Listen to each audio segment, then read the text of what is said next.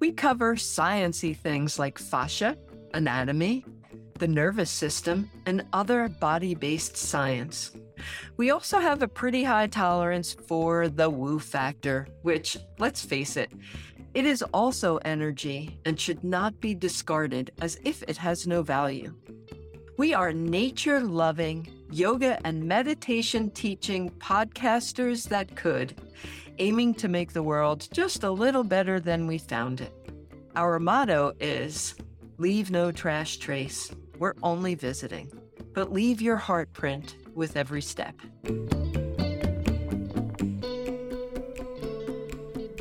Hey, Theresa. Hi, Sherry. How's it going? It's going good. I am really excited. I just got back from a walk with Siva, and it is cool and brisk and sunny. And I guess being out in the autumn air has me connecting with the wise woman inside. Well, that's where we are. I wanted to start this episode by, one of my favorite podcasts, My Favorite Murder, they have something called a correction corner.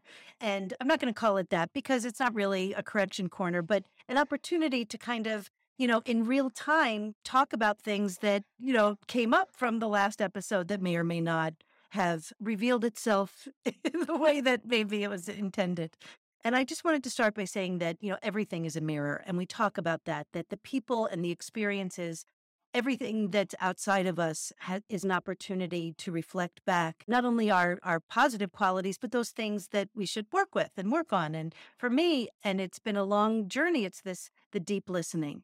And when I was listening back to last week's episode, and that would be episode 44, I loved the conversation. But I noticed at the end that when you mentioned, in your class, asking people to put their hands where they feel stress. I don't think you even mentioned the word body in that query, but in the answer, you said a lot of people place their hands on their body, in certain places. And then you'd said, but very rarely, if ever, on their head where their thoughts are. And I got stuck on this thing about body. Like if you just didn't use the word body when you asked, maybe someone would have. And it just became this false narrative in my head from something that you didn't even say. So I just wanted to apologize if I came off at all as being arrogant, which is something that sometimes lives in my blind spots, or, if that, and I know it probably didn't for you. And things are often, if we're looking at blind spots, often we talk about cars and the rear view mirror. There are things in our blind spots. And on the passenger side, it says objects in mirror are, are larger than they appear or closer than they appear. And so often when we're looking at our own shit, it's bigger than we think. But I also think that in this world where we're asking others to be accountable for things and to do practices to grow, that this is my chance to put into practice that accountability and to say, hey, the softer side of communication. Well, as you said, I think that you paid more attention to it than I did. Mm-hmm. For me, it was just part of a conversation. But I also noticed that when I have a blind spot, I pay attention to it because I'm aware of it much more so than others. Like sometimes I get feeling kind of defensive and and maybe even just because I'm interpreting something someone said or a way that they acted or a look that came back at me, and I'm going to fill in the after the because and become super defensive for something that never really happened. So the good part of this story is I didn't feel defensive at all. So I think I kind of missed it, but appreciate you reflecting back. Well, sometimes I'm like, oh man, I just sound like such an asshole. And it's never my intention, but it's, something to work on. And it brings up one of my favorite quotes. I don't know who said it, who originated it, but don't believe everything you think.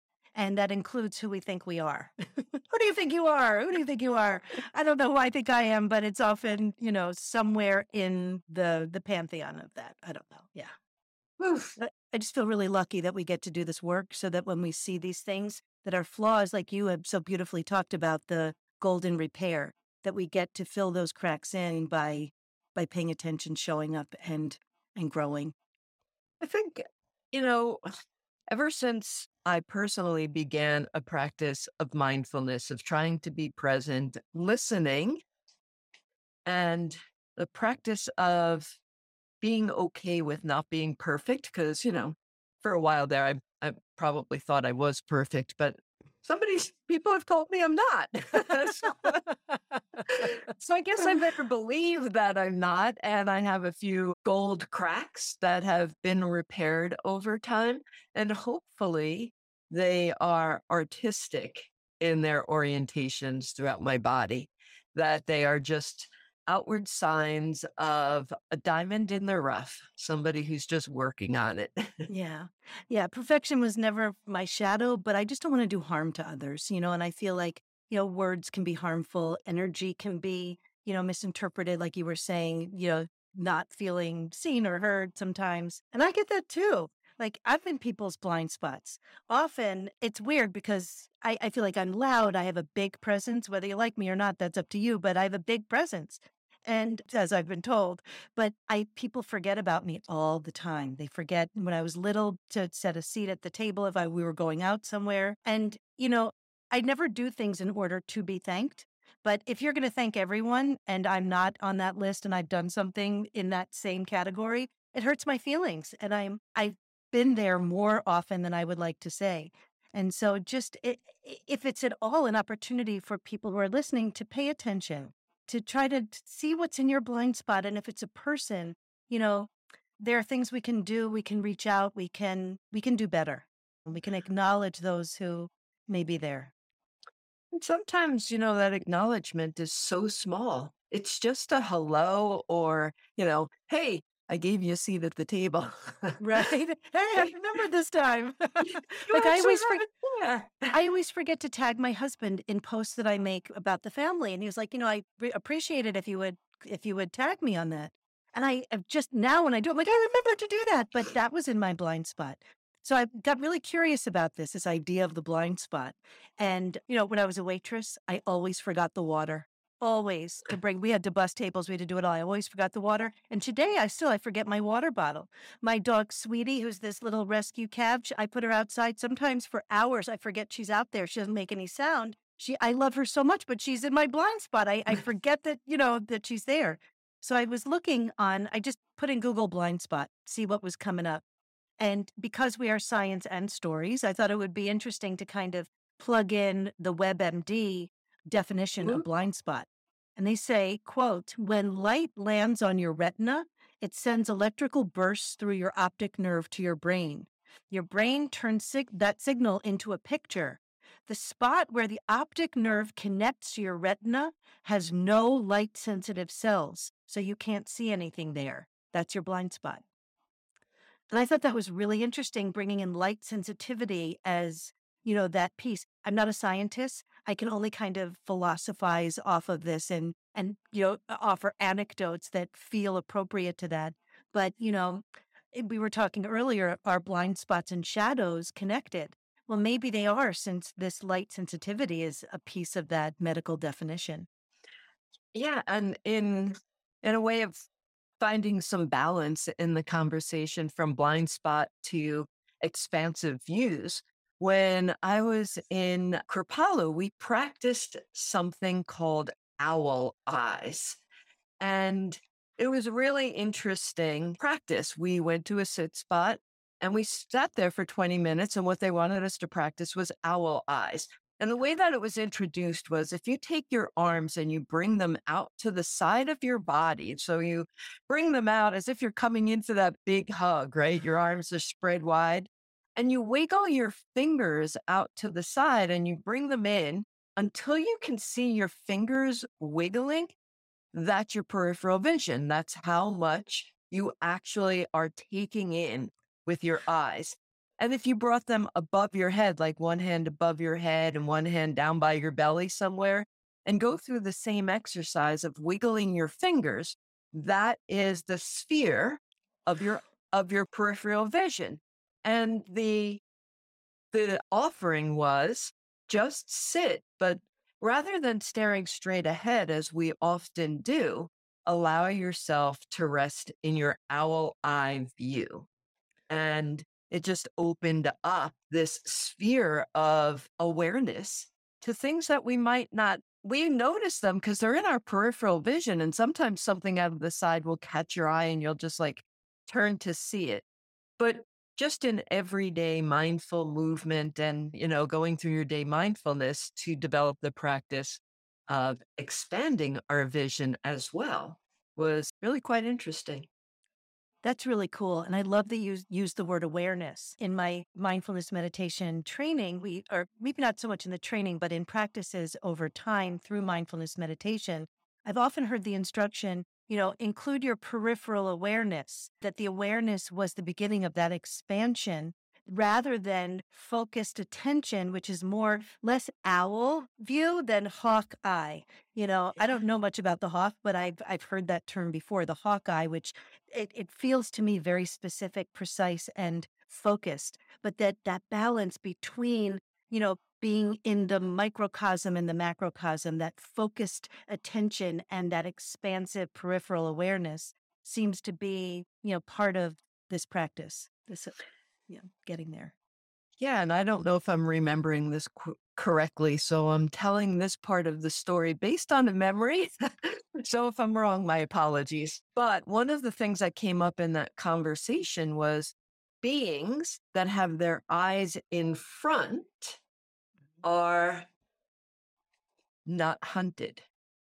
And those that have their eyes on the side have to have a more expansive view of awareness because they are prey to others, like naturally that they are prey as part of their life, that they are hunted by some other being regularly. They're the smaller or whatever it is. And I started looking at animals just to notice, where are their eyes? I found it fascinating. That is So really interesting because it brings up, and I'm sorry I'm looking down, but I have all these notes in front of me, this idea of intuition and instinct.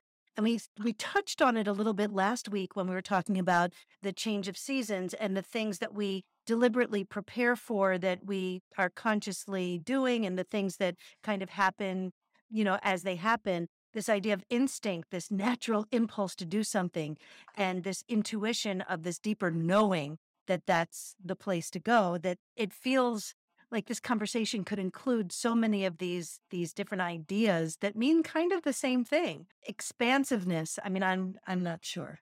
I think what I'm hearing is that you're talking about like this perspective shift to be able to look at intuition and awareness to intuitive thought and maybe a little bit of, people used to tell me I have ESP. I didn't say I had ESP. I said, you know what? I'm the fifth child in a family of eight. I pay attention. I'm used to being an observer. So I don't have ESP. I just observe. It's one of my archetypes is observer. Mhm. And because I'm an observer, then maybe sometimes I just know things.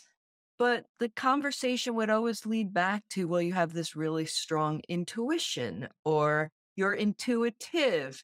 And I don't know what the real story is, but maybe I do have ESP. Sometimes I just know things. And I wonder, is it really that I know things or that I've developed an awareness of how I feel in different situations and I let my intuition lead me. And that's been a journey to let my intuition lead me. The most current, not common, the most current example, we talked about that in 2 episodes ago. You asked me the question when I got back from my training for Forest Community, why I picked that over the Fascia Research Congress.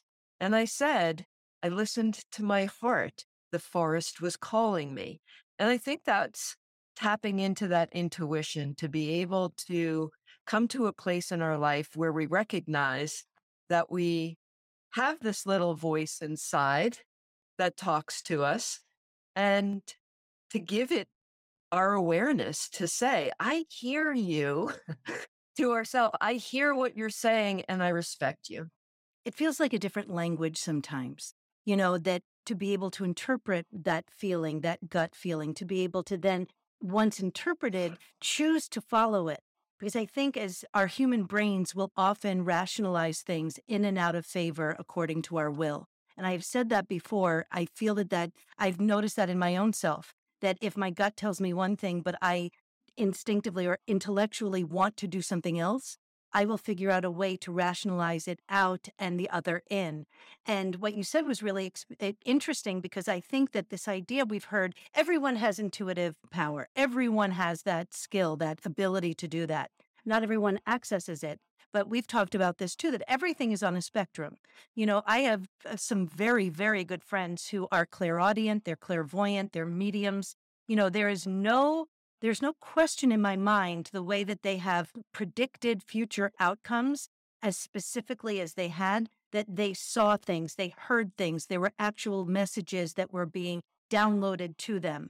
And I think that that is a gift that can probably be cultivated. I'm always saying, how can I open my third eye a little bit more? I gotta, I'm always tapping it. And I actually there's a little bump there that came out over time. And I think it's the universe saying, try to keep that open. And my friends who are psychic would say, it's wide fucking open. Like, just, you got to pay attention. So, there's a piece there.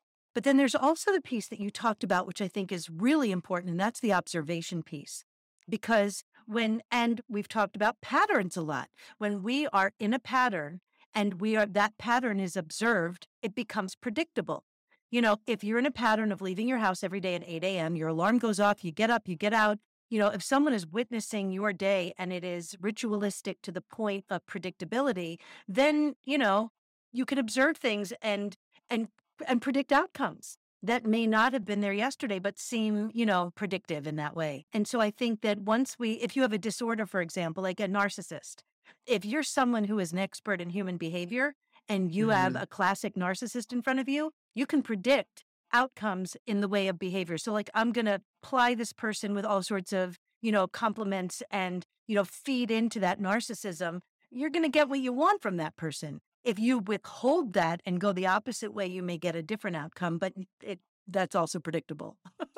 Yeah, I mean, we've talked about patterns many, many times in our conversations and how they show up in the world, but how they show up personally, both for us and others.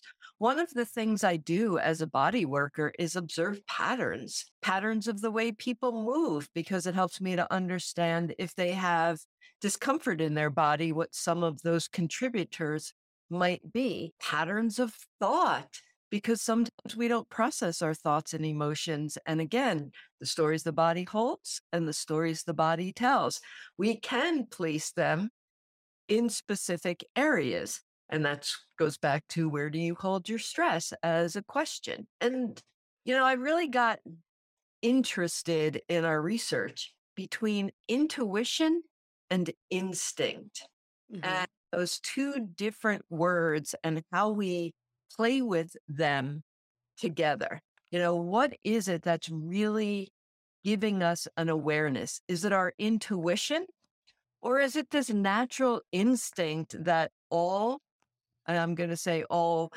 animals, even though we're human animals, that there's an instinct that we have cultivated throughout our existence, and also parts of that instinct that we don't really access so much anymore. And I'll give you an example. There are occasionally some people that I meet that I just don't feel comfortable around. I don't know why. Maybe others feel the same way, but I'll meet somebody and be like, "Oh yeah, I don't feel like I'm comfortable here. I don't want to be alone." And there's this one man that I had met at one time, and he made me feel really, really, really uncomfortable. And it's not that he was male. It was just this person happens to Yeah. be. So, and I said to my husband, I said, if you see me, we were at an event. I said, if you see me kind of in conversation with this person, please come over, because I'm not starting that conversation. I don't feel comfortable there.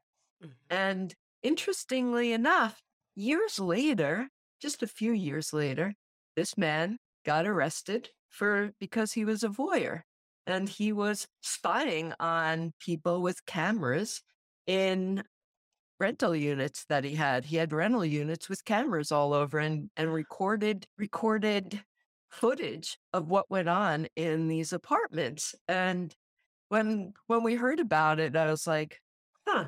So was that an intuition? Was that instinct? Like, what was the energy? And that's what it Interesting. is. I mean, back to whether we have woo-woo factor or not. Is it just an energetic field that we can walk into and feel? Is it intuition? Is it instinct? I'm not really sure. And our bodies, I think, know. And again, it comes to manamaya kosha, our minds. I have this article here about it's called Instinct and Intuition, Two Ends of the Spectrum.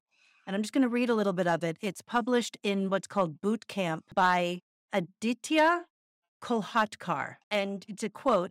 We all have used the words intuition, instinct, and gut feeling quite interchangeably.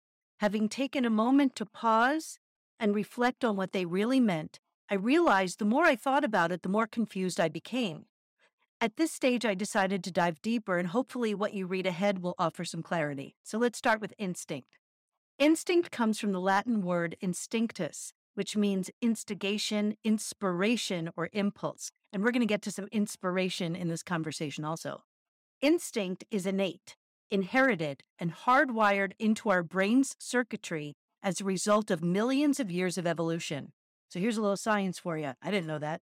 If a lot, well, I guess this is part of the sympathetic nervous system, or parasympathetic also, because she says if a lion roars and I'm unaware of it standing behind me, I jump, turn, and most likely run for the hills.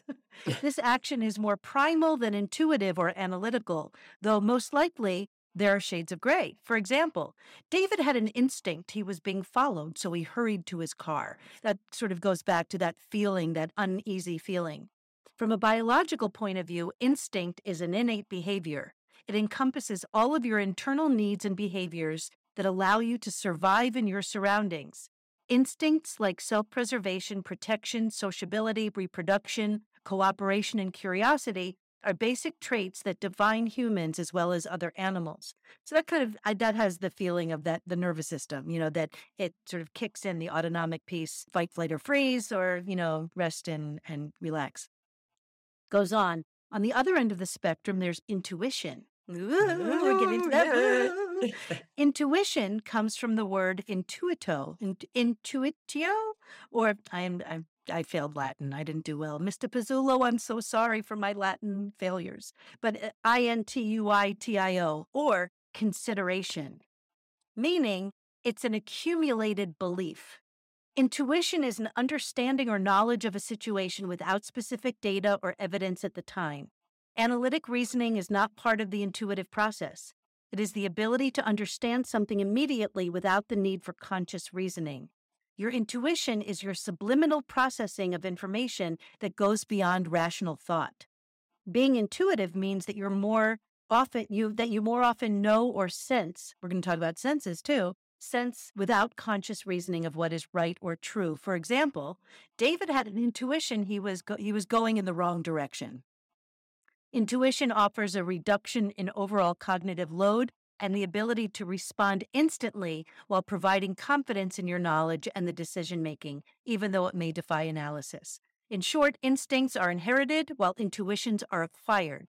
And I'm just going to finish because there's not much left and I've already gone this far. Sorry for all the reading. Instinct and intuition have a common goal. This I thought was interesting.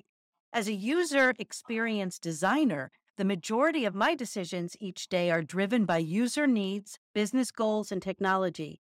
But intuition and gut feeling, the hunch, both play a big role in decision making. In fact, they say that great product design comes from a combination of three elements: data, empathy, and gut feeling.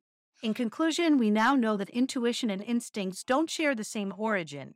Instinct has a biological foundation, while intuition is the result of our experience and the development of our consciousness. In essence, we need both instinct and intuition to make decisions, anticipate risks, and live more connected, meaningful lives. Listen to your intuition and your instincts and make them work in your favor. This brings in a lot of what we wanted to talk about today. It does. It does. And I was reading in psychology today, practicing intuition. So they talked about practicing intuition, which I thought, we talk about a lot of practices, but I don't think I ever really put intuition into something that was a practiced, learned But Skip. we do draw oracle cards. We do. That is true every That is day. practice. And that's a Yeah. practice of intuition because even though most of those cards we can draw meaning from anything that we pick, they're archetypes. They're overarching things that, are relevant to life. And sometimes they're so uncanny that you think, oh my God, how did that? I could have picked any card, but I picked the priestess today and whatever. That's a practice. That is a practice. Oh, you just opened up my eyes a little bit more. I Woohoo! saw the signs, opened up my eyes, I saw the sign.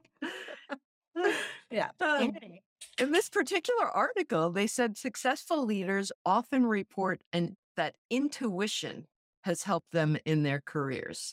That really, this intuitive means of making decisions without using the anatomical mind, but using the felt sense, that gut feeling, when it comes down to the end of, okay, I have to make this decision, that a lot of whoever successful people are in this article suggest that much of their advancement came from following their gut and their intuition, and then once they made the choice, then using the analytical mind to put it into play, to put it into process.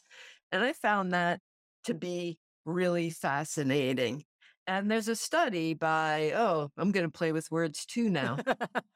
Luftianto, Duncan, and Pearson at the University of South Wales in 2016 found that non-conscious emotional information can boost the accuracy of decision making while also increasing an individual's sense of confidence. In addition, it's found to speed up the actual decision making process. Now, uh, and sometimes I find that I'm really good at pros and cons list, and should I do this or should I do that? You know, so much so that it's paralyzing to try and decide which is the right decision to make, because those lists can sometimes be equal in benefits and things that aren't really my outcomes that I want to accomplish. But in the end, I find that if I can just sit down and breathe, maybe even put my hand on my heart, because that works for me, maybe not others, and ask, what do you want to do? And that's a practice that you do often. You do ask. It's so interesting, and the thing, once we make the decision, and we do offer a lot of, excuse me, practices, which are, these theories in action. And so the word action has always kind of been a buzzword for me because I'm the youngest of four. I was, I think, for a long time, the underachiever of the family. And, I much preferred inaction to action. And, but now things are very different. My transformational process has brought me to a place where action is kind of, the where all the juice is, to get out there and do it. But there's a process to get to the action piece. And once you decide, you affirm that, yes, this is the thing that my heart is telling me, my gut is moving me there. I've kind of worked around all of the rational, irrational, modifications and rationalizations.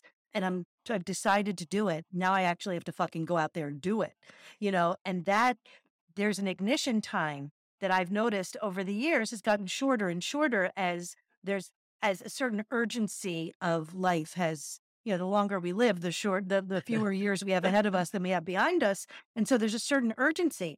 I think I may have said this when I worked at Wetlands, which was an environmental rock and roll nightclub in Manhattan back in the 90s. I was cashier and coat check. And when I would go down to the bathroom, my favorite stall, you'd walk in, it was the one on the left. It was the bigger stall. And someone one night, you just know that this woman was like pissed drunk and she had to pee so bad. And she gets into that stall and she wrote, and I'm assuming it was a she, it was the ladies' room, wrote, "The urgency of now." And that has never, and this was the early 90s. I didn't have, like, I didn't take a camera with me everywhere I went. And I'm so sorry I didn't get a picture of that. But that has kind of been my mantra, over the years, the urgency of now. So that requires action. And through action, through these thought processes that we go through these practices, how can we not experience transformation? And we talked a little bit about this last episode that Words have power. And when we talked about observing things in this episode, our observations are fueled by our experiences, our emotions, who we are and where we are in this moment. So that's why I always felt like the witness program in court is flawed because five people could see the same thing and have five different stories to tell in that one thing, and those observations came from their experience. And the same way words can charge. And I know that you had an experience with transformation not being something a word that you said, and I don't want to misquote you because I know I misheard you last time, but a sense that this was not a word you wanted to use, and for good reason. I mean, you had some valid reasons. And if we were to kind of unpack it and reframe it a little bit, we can't avoid transformation. Sometimes we wait for the diagnosis, the illness, the divorce, the move, the job loss, those big things that transform us in an instant. Or potentially, I should say. Some of us can live in the grief for a while, as we should, but that sometimes it takes those big moments, and we're missing those owl moments. We're so kind of focused on those hawk moments that the owl moments get lost. Those little tiny things that over time transform. I don't think a year ago I would have heard what I heard in the last episode's conversation. I don't think I would have been willing necessarily to step up and, say, hey, I'm an asshole. To me, that's growth and that's transformation. It's small and it may only affect us here. We get to take turns being assholes, and that's really great. Somebody once said, it's not bad to be an asshole. It's only bad if you're the asshole all the time. Because all of us get to step into those shoes at some point in time or other. But That's in so this funny. intuition, I kept finding, when we were talking about practices, that there are, the practice of mindfulness is one of the ways that I read to step into your intuition. And another thing that kept coming up while I was reading about this is, where does the information come from? Like, how, when we have this intuitive feeling, where is it coming from? And I found it interesting because the answer in different articles that was reading was, maybe it's a billboard that catches your eye. If you live in any place that's around the city and drive on a major highway in this country, there's a lot of billboard signs. Maybe not on the interstates, but definitely on the local roads. So why does one billboard, when there's hundreds in your journey, capture your attention? What did it say that made you look at it? Or the other day when I was driving, I started to notice that all the license plates around me had 87 on them. And I was driving on a road that had 87 in it. So I just started to notice, and all of a sudden it was 87, 87, 87. What did it mean? I don't know. Maybe I should have stopped and got a lottery ticket, which I did not. Or you know, maybe it's a word that keeps coming up or a person that you keep seeing. There's just so many different ways of really becoming mindful of what we notice. And I love to say that, notice what you notice, Mhm. especially if when I'm trying to make a decision, trying to make a choice, and I'm trying to tap into my intuition and my feelings. I do have a practice of paying attention to what I notice. And yeah, it can be random. Like you said, we can put meaning into many different things once it's sitting in front of us. But if I'm really struggling with something, I will take out my iPhone. I will go to iTunes. I'll find my song library.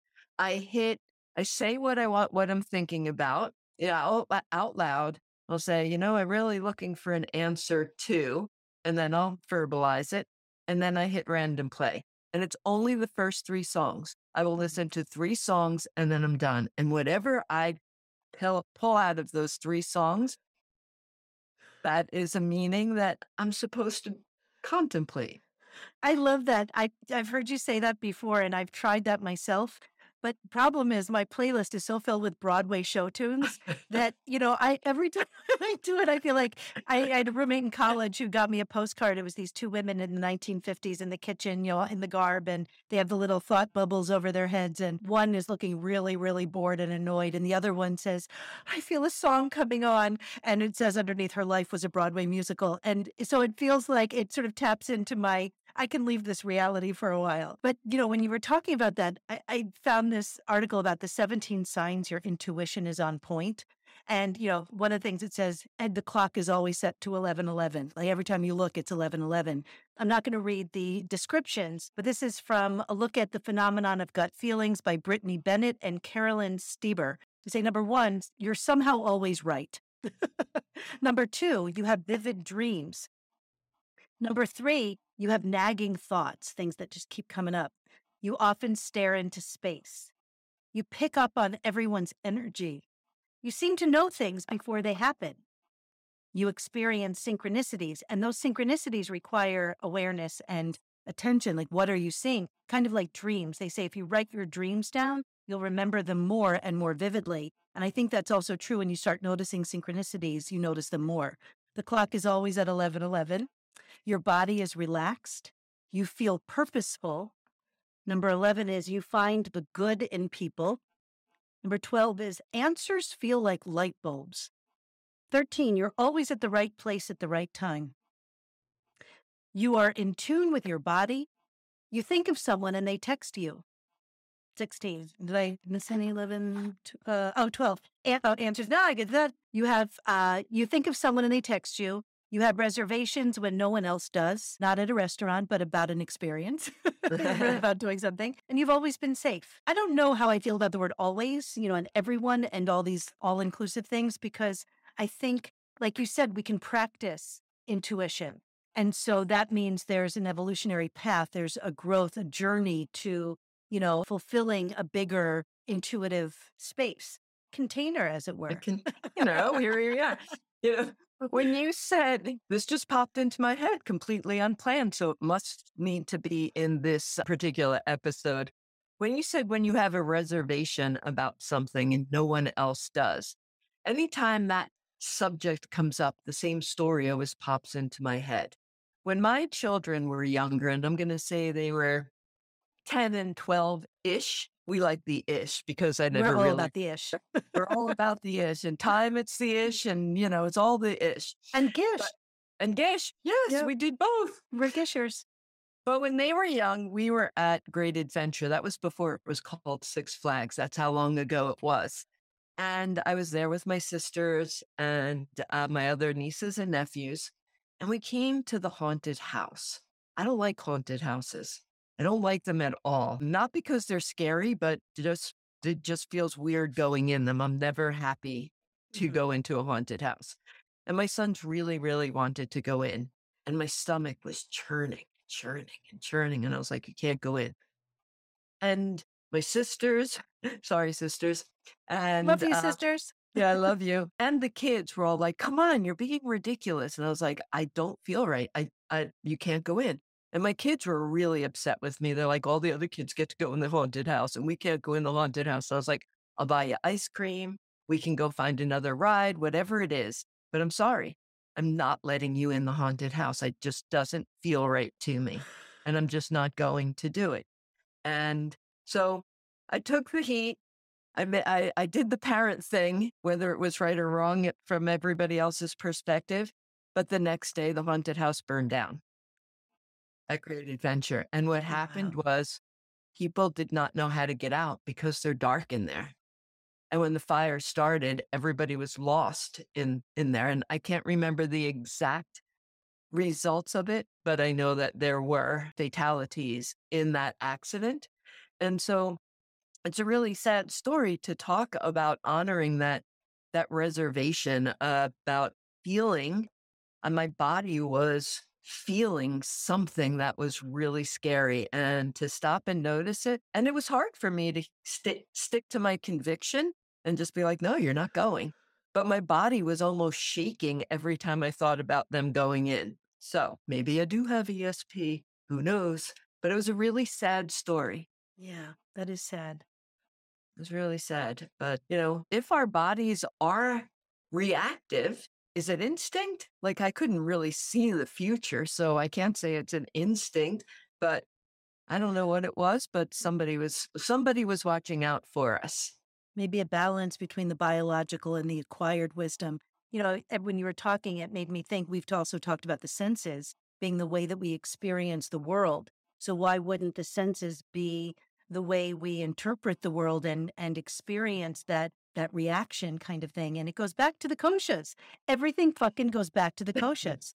I mean, every layer is impacted by being alive and having these experiences. Liz, who runs the Prancing Peacock, where we met and where we taught, and beautiful local yoga studio, she used to talk, and I may have said this in season one, but I loved this. She used to talk about the great remembering.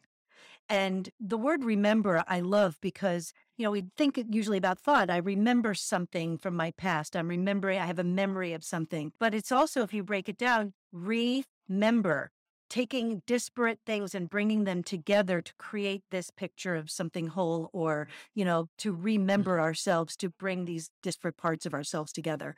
And the great remembering just kind of feels into this whole thing that when a sense comes up, when we feel it, either if we have a thought, or if our physical body has an experience, or if somehow the acquired wisdom is that the intuition or our instinct? I think it's our intuition. I think the Intuition. instinct is the biological. Yes. So the acquired wisdom we can put into that kosha the instinct we can put into that kosha. So, you know, however we experience our own intuitive nature.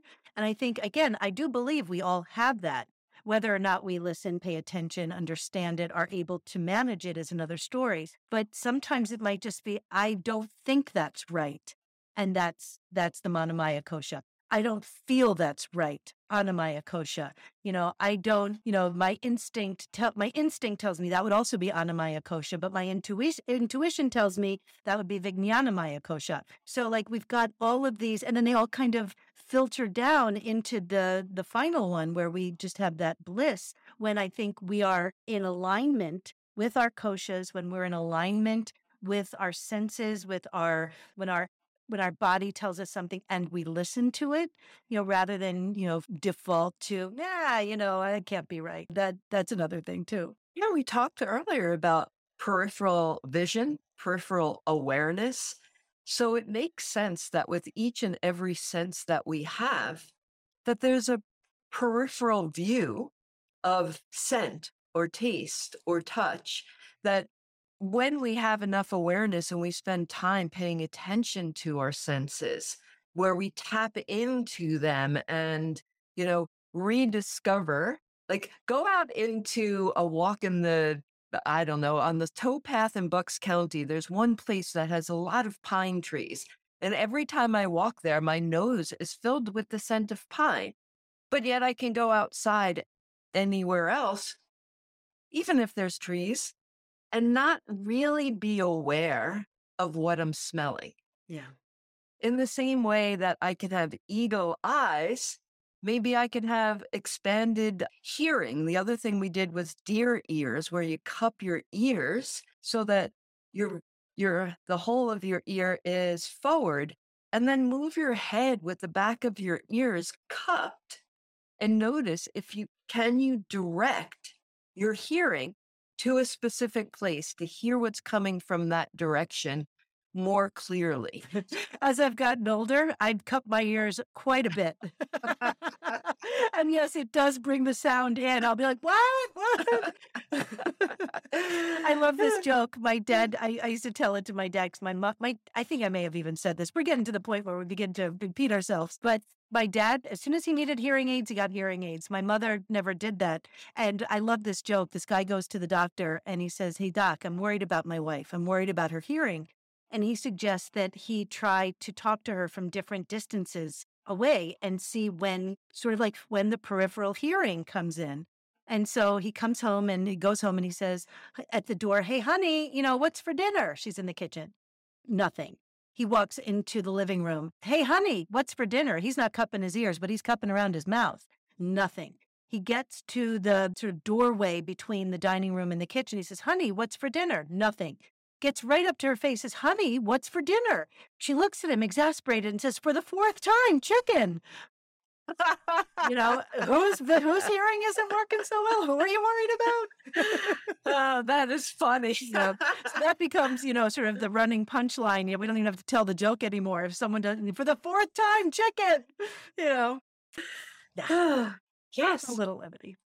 So, instinct, intuition, the senses are a really, really important part of our communication style, Yeah. even when we're not paying attention to it. Did you ever go outside and, or be inside and you notice that you can taste? Like sometimes I'll be outside after a rainy day and I was like, ooh, it tastes earthy out here.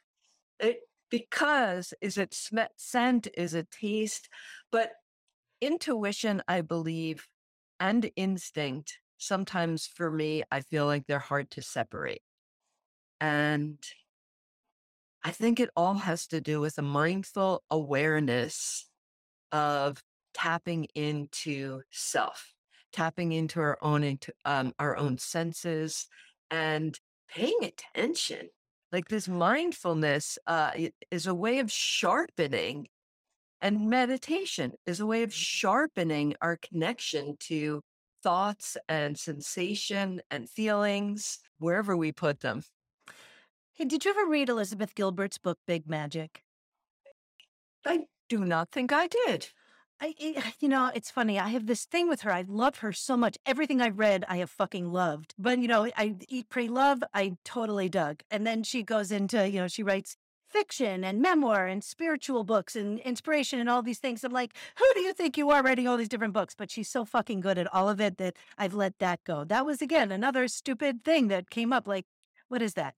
But Big Magic, oh my gosh. I think every creative person on the planet should read this book.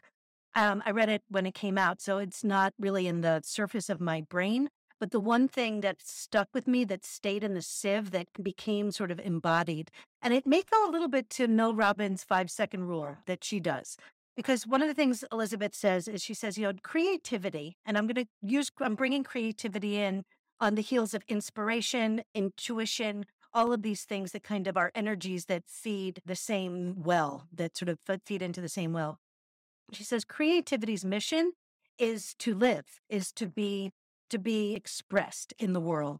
And so when we get the tap, and that tap on the shoulder, the tap on the heart, the tap on the gut, that intuitive tap for creativity, that if we have a certain window of time, she suggests, that we can get this creativity channeled, manifested through us. And then if we don't do it, it's going to move on to some other channel that's going to let it be born. So, if I used to date this guy and he used to say, yeah, I had that idea first, or I thought of that first. And I thought, you may have, but you didn't manifest it first. It needed to be born. And so I was like, you know what? You've had enough time to get it done, written, created, that I'm moving on to someone else so that I can live out my mission, which is creativity's goal. And so the 5-second rule that Mel Robbins does, like, do it, just, think about it, whatever. So this whole thing of, intuition and inspiration feel like the clay for creativity. And I found this really great article. This is the last article I'm going to cite, I promise, it's from a place called Kindred Spirit, which I will lovingly call Kind Red Spirit. Intuition and Inspiration, Kindred Spirit magazine. I don't want to read the whole thing, but I will put it in the show notes. So if it's interesting to you, listeners, you can access it yourself. But it starts with a quote by Albert Einstein. There comes a point where the mind takes a leap, call it intuition or what you will, and comes out upon a higher plane of knowledge, but can never prove how it got there. All great discoveries have involved such a leap. So even, the great Albert Einstein gives some credence to the woo, gives credence to the intuition, or call it what you will. When we can't, there's so much unknowable when it comes to intuition, when it comes to, this whole process. So how do we rest in what we can't possibly know? And so we call it woo and we minimize it and we say, oh, that can't possibly live in the same space as science, real science, not this other quantum physics or neuro, whatever that is that people are, having conversations about. There I go riffing again. But so there's this great article, and he talks about through intuition, any one content is this is such small print. I'm not even going to read it. It's by a guy named Jim Blackman. But he says also, just as we can become more logical, we can practice logic, can also become more intuitive. Just as logic has its own methods, intuition has its own methods. So if we want to become more creative, if we want to be more creative, we need to understand it, attend to it, and then apply it. And he says, and I lied. I'm going to say a few more things about this. He says, there are 3 elements to intuition. And the reason I'm going into this, because these are tangible things. These are, beyond our thoughts, beyond our feelings. Says the first is gut feeling. It's not beyond any of it. It's actually the thing itself. We meet a stranger and we have a gut feeling about them. We hear someone make a proposal and think this feels right. Or conversely, I'm not so sure about this. Our gut feeling speaks to us whenever there is something we cannot see or cannot define, and yet we know it is there. So we resort to gut feeling because in life we have to deal with the unknown to make our most important decisions. Whoosh. The second element of intuition is about seeing the world as it is. And this brings in the practices that we've talked about, observances, being present, practicing mindfulness so that we can see things as they are. This is called, and I love this, quote unquote, isness in the East. And it means to see the essential nature of a thing. Too often we impose our own judgment on what we see. And when we do, everything we see is colored by our judgment. And this is not a judgment on judgment. This is human nature. This is what we do. This is how we organize the world. This is me. This is not the article. Coming back to the article. So when we see the world intuitively, we see the world with fresh eyes. And this goes back to the importance of retreat, of being able to get out of patterns and our own ritualized shit so that we can have fresh thinking and fresh thoughts. Coming back to the article, it says, when this happens, we might see an everyday object, a flower, a person, an event, and suddenly think, I never really noticed that before. The third and final thing that I'll cite from here, and then you can access it from the link. The third element of intuition is insight. Insight is when a new idea suddenly occurs to us, instantly and out of the blue. While it might seem that this third element is what really leads to inspiration, in fact, all 3 elements are needed.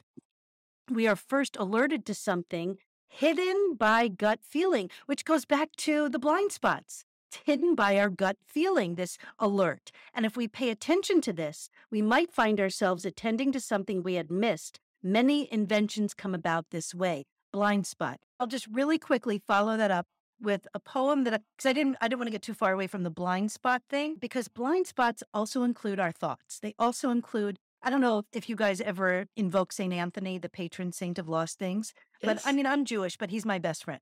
And I mean, I have lots of interaction with St. Anthony. I will start with St. Anthony, patron saint of lost things. I need your help again. It's your old friend, Sherry. Please help me. And I have a very clear memory of being at the sink. I was doing dishes, and I had what was probably the most profound, amazing, brilliant thought I have ever had in my life. And I'm going to stand by that. It was the most amazing thing. And I thought to myself, okay, can't believe I just said that. But I thought to myself, you're going to remember this because this is the thing that's going to catapult you from where you are to where you imagine yourself to be 5 years from now. Don't forget. And as soon as I said to myself, don't forget, what do you think happened? You forgot. Totally fucking forgot. So this poem that I wrote, which is in my 3rd book, Wild and Free, The Poetry of Living, Loving, and Letting Go, is called Lost in Thought. And it's short, but I'm going to read it to you. St. Anthony, patron saint of lost things, it's your constant companion calling. You have lit dark corners, cleared cobwebs and dust bunnies, directed me to see what has been concealed, and now I call upon you once again to lead me to what I lost. It's not a watch or a cell phone, notebook or car keys. This time the reveal lies somewhere in the maze of my mind. You see, I have misplaced a thought I clearly remember having while washing pots and pans, a thought that promised to remain until the soap was rinsed, a thought that would have replaced the words I'm writing now. If this thought, this mislaid moment should spark your talents for tracking, you know where to find me. Just a little something fun. Interesting. I see you dancing over there. And just I was instinctively, we both wore black long sleeve sweatery things today, which is something neither one of us have ever done before, individually or collectively, and we did not plan it. We did not plan it. We did not plan it at all. You know, when you were sharing all of that really great information with us about intuition and forgetting, apparently I forgot when you stopped talking what I wanted to talk about. So brilliant as it Gimme. was, brilliant as it was, I'm sure it was there. But I was talking about what I was thinking about was kind of the amalgamation of intuition, instinct, and how it fits in with practices of self care. Because self care is kind of expansive. And when I was reading about intuition in so many different places, they talked about how we have to tap in and that there are practices that are both for the body, mind, and spirit that we really want to. There are four types of intuition: it's physical, emotional, mental, and spiritual, which sounds an awful lot like some of the practices that we talk about. And as I started looking at these things coming together, I was reminded that when I became a massage therapist, a couple of things really stood out about self care and mindset around self care. And what it was people would say things like, I got my project done, so I rewarded myself with a massage. Or it's my mother's birthday. So thank you, Siva. So I want to treat her to a massage. Or, "Oof, you know, I really, really, really allow myself to take care of myself once a month with a massage." There was all of these statements that sounded like we had to earn self-care.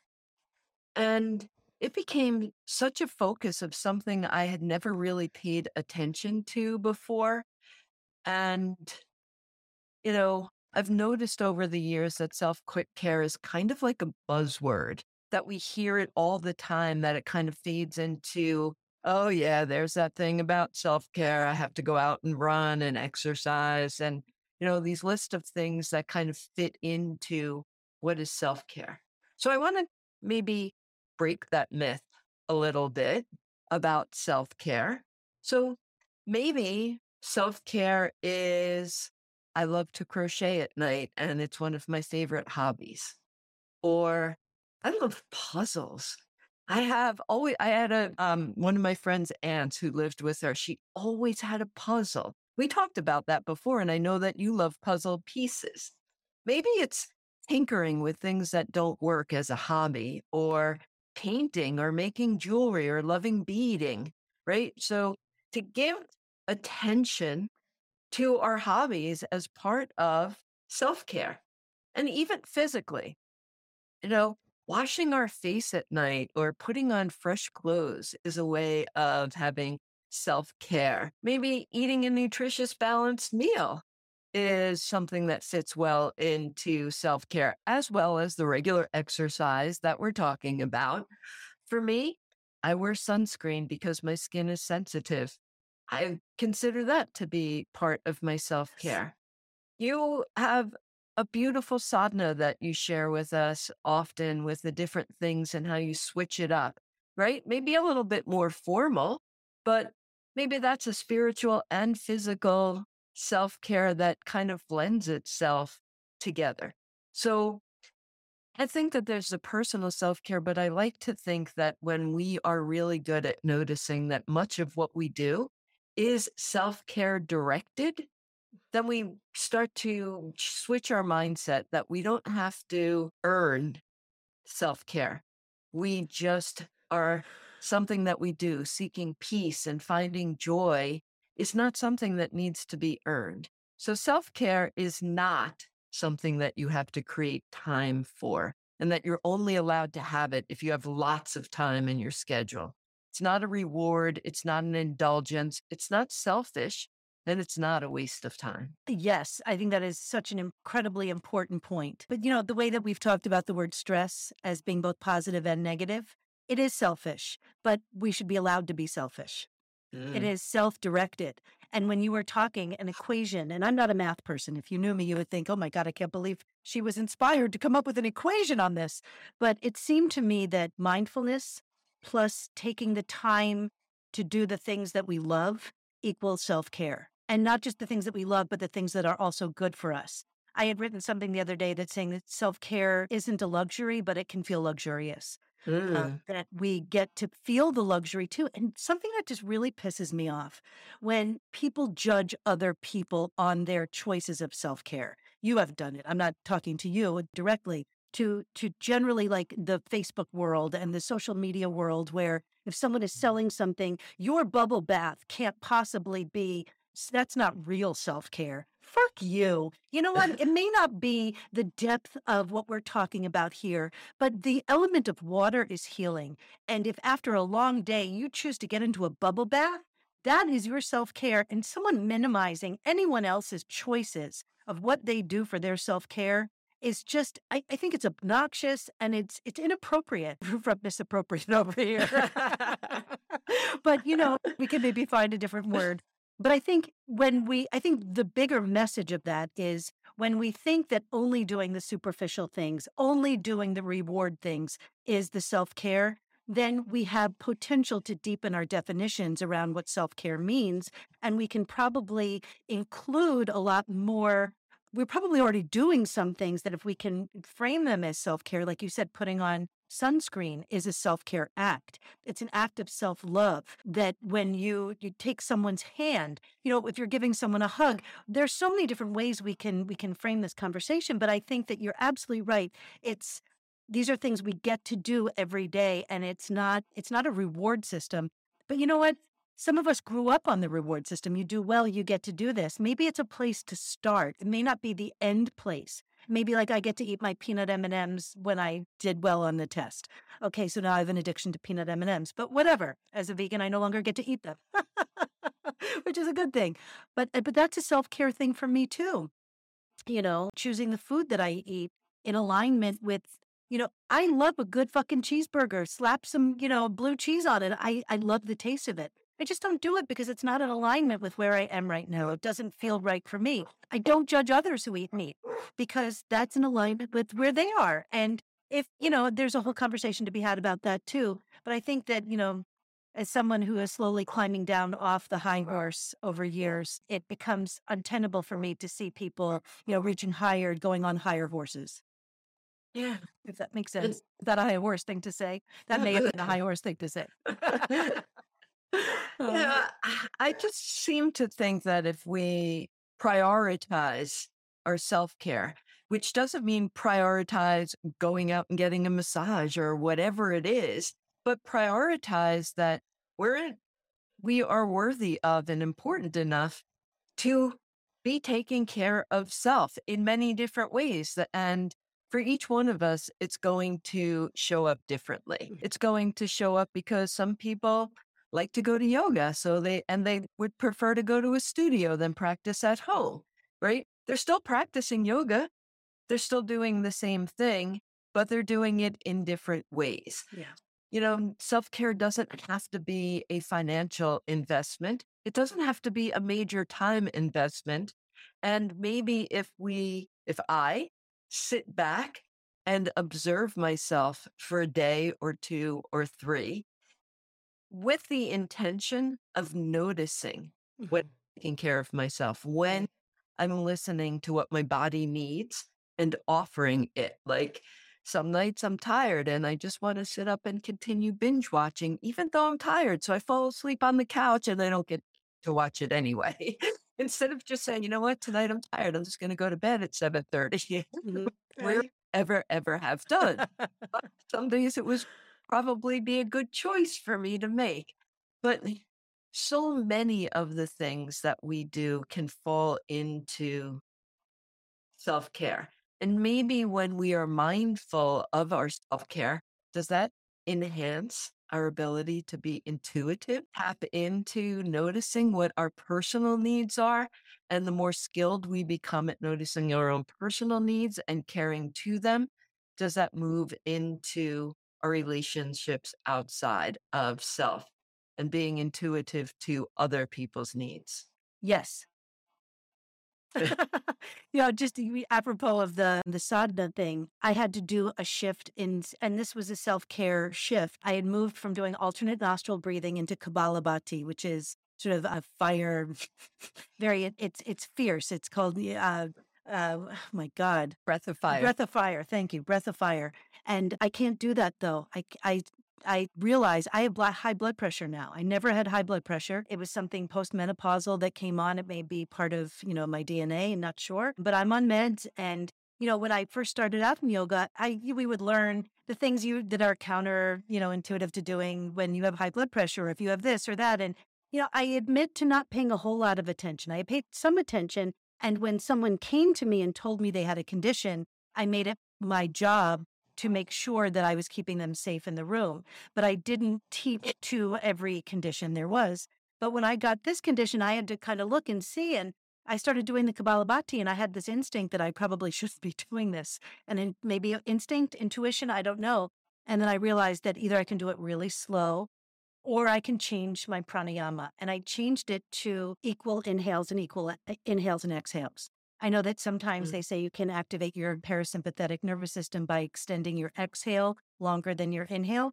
But I decided to do the even up and down. And they said 6 breaths per minute is sort of the basic guideline. And I do it for 5 minutes and I get basically about 21 breaths in. So I'm breathing really slowly and deeply. And I've got a nice long count each way. And that is, they say, if you do this a little bit every day, it has a direct effect on your blood pressure. Now, again, I'm not a doctor or a scientist or anything like that, but I will say that when I do that practice, I don't feel tightness in my chest. I feel a certain liberty in my blood flow. And so that experience has guided my intuition to even just my daily breathing.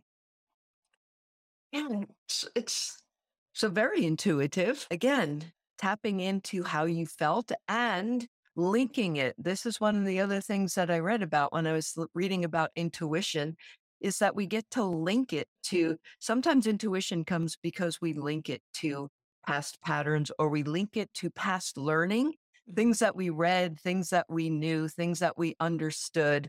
And then we start to feel it in our body and we link all of that information and our intuition is like, oh, maybe I want to change this. So, right, intuition is so hard for us to wrap our heads around a good, solid, I am intuitive definition because comes from a combination of places. And you said, I was thinking about my Kalabate breath and back in yoga, where where we studied that it was contraindicated.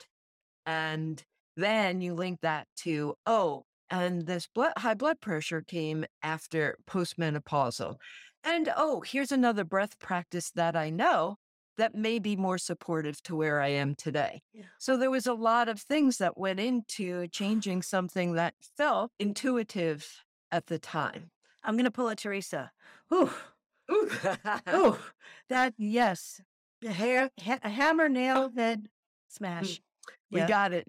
And I'd rather be the hammer than the nail today. Well, I think this has been a really long conversation. And in terms of, practicing growing our intuition, if that's a thing, I think I have heard that, and I just mentioned it in this episode too, that when you write down your dreams, they say you remember your dreams more. And this author from Kindred Spirit, Jim Blackman, he offers a practice, and I'm going to offer his practice because he says this is a useful tip. And this I'm quoting from the article. He says, keep a notepad and jot down new ideas as they arrive. They can be lost or forgotten 10 minutes after they arrive. I'm going to liken back to the poem I read, Lost in Thought. Keith Richards of the Rolling Stones said the idea for the song Satisfaction came to him in a dream. Luckily, he had a tape recorder nearby and hit the record button. He captured the first verse plus 40 minutes of him snoring. New ideas can come at any time. That's a great little anecdote for anecdotal anatomy here. Oh, man. Ugh. Yes. And for practices, these are repeat practices, but they were also written in Psychology Today in practicing intuition for self care. Some of those suggestions are regular meditation and a mindfulness practice, to maintain journaling, just like you said, to practice creative visualization and sit down and give ourselves time to tap into our curiosity, like when we were a child, our imagination, are great practices to enhance our intuition. So, I Yay. do want to say, though, since we are talking about self care, that Cherry and I made a pretty amazing decision about our retreat.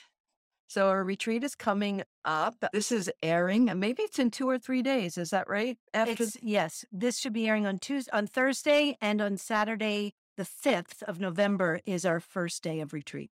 and don't think you won't have time to come because it's outside. So, we'll have plenty of space. If this is a last minute choice, we are happy to be your hosts.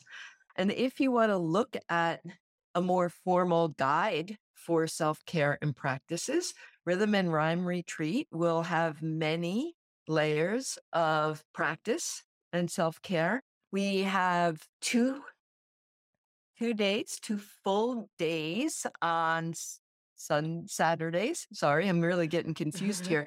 And something I'm super excited about, in addition to that, is our Tuesday night full moon ceremony. Because somewhere in my head and in my dreams, I have this vision of a bunch of women dancing around the fire in white Yay! gowns.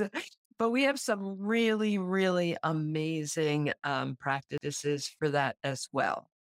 And like we said earlier, if you're listening to this and it's 2 days before the retreat and you heard about it on the podcast, you can email us and we will send you the code for the early bird, even though it will have been done by, weeks before. So if you heard it here, let us know. You will get the discount. But come, we don't want financial challenges, time challenges, any of that to be the impediment to showing up. So we've also created an a la carte system where if you can only come one weekend and or the full moon fire ceremony, then you get to choose that. You can choose them a la carte. The only thing with a la carte is that you won't get the discount. But other than that, please come, show up, come as you are. And you can find all that information on anecdotalanatomy.com. And if you look in the menu, Rhythm and Rhyme is right at the top of the page with all of the details. And a little teaser that I'm going to drop here is, I spoke with Sherry, and she also thought it would be a good idea for me to host a mindful outdoor experience with the Kripalu method that I learned while I was away at my training and caring for myself in the forest. So can't wait to see you. Until next time. Until next time. Thank you, thank you, thank you. Thank you for listening, for rating, reviewing, and subscribing to our channels and all our other stuff. Thank you for inspiring us to have these conversations and to create contemplative live experiences that move our bodies, hearts, and minds to the rhythm of our highest selves. Thank you for showing up. Feel free to send us your stories, questions, and comments to anecdotalanatomy@gmail.com. As always, we thank our amazing editor, Judith George, Keith Kenny for our fun music, and Cindy Fatsis for our photos. Journey with us as we continue down the roads of discovery, taking the detours and meeting the mysteries. You are our why. See you next time.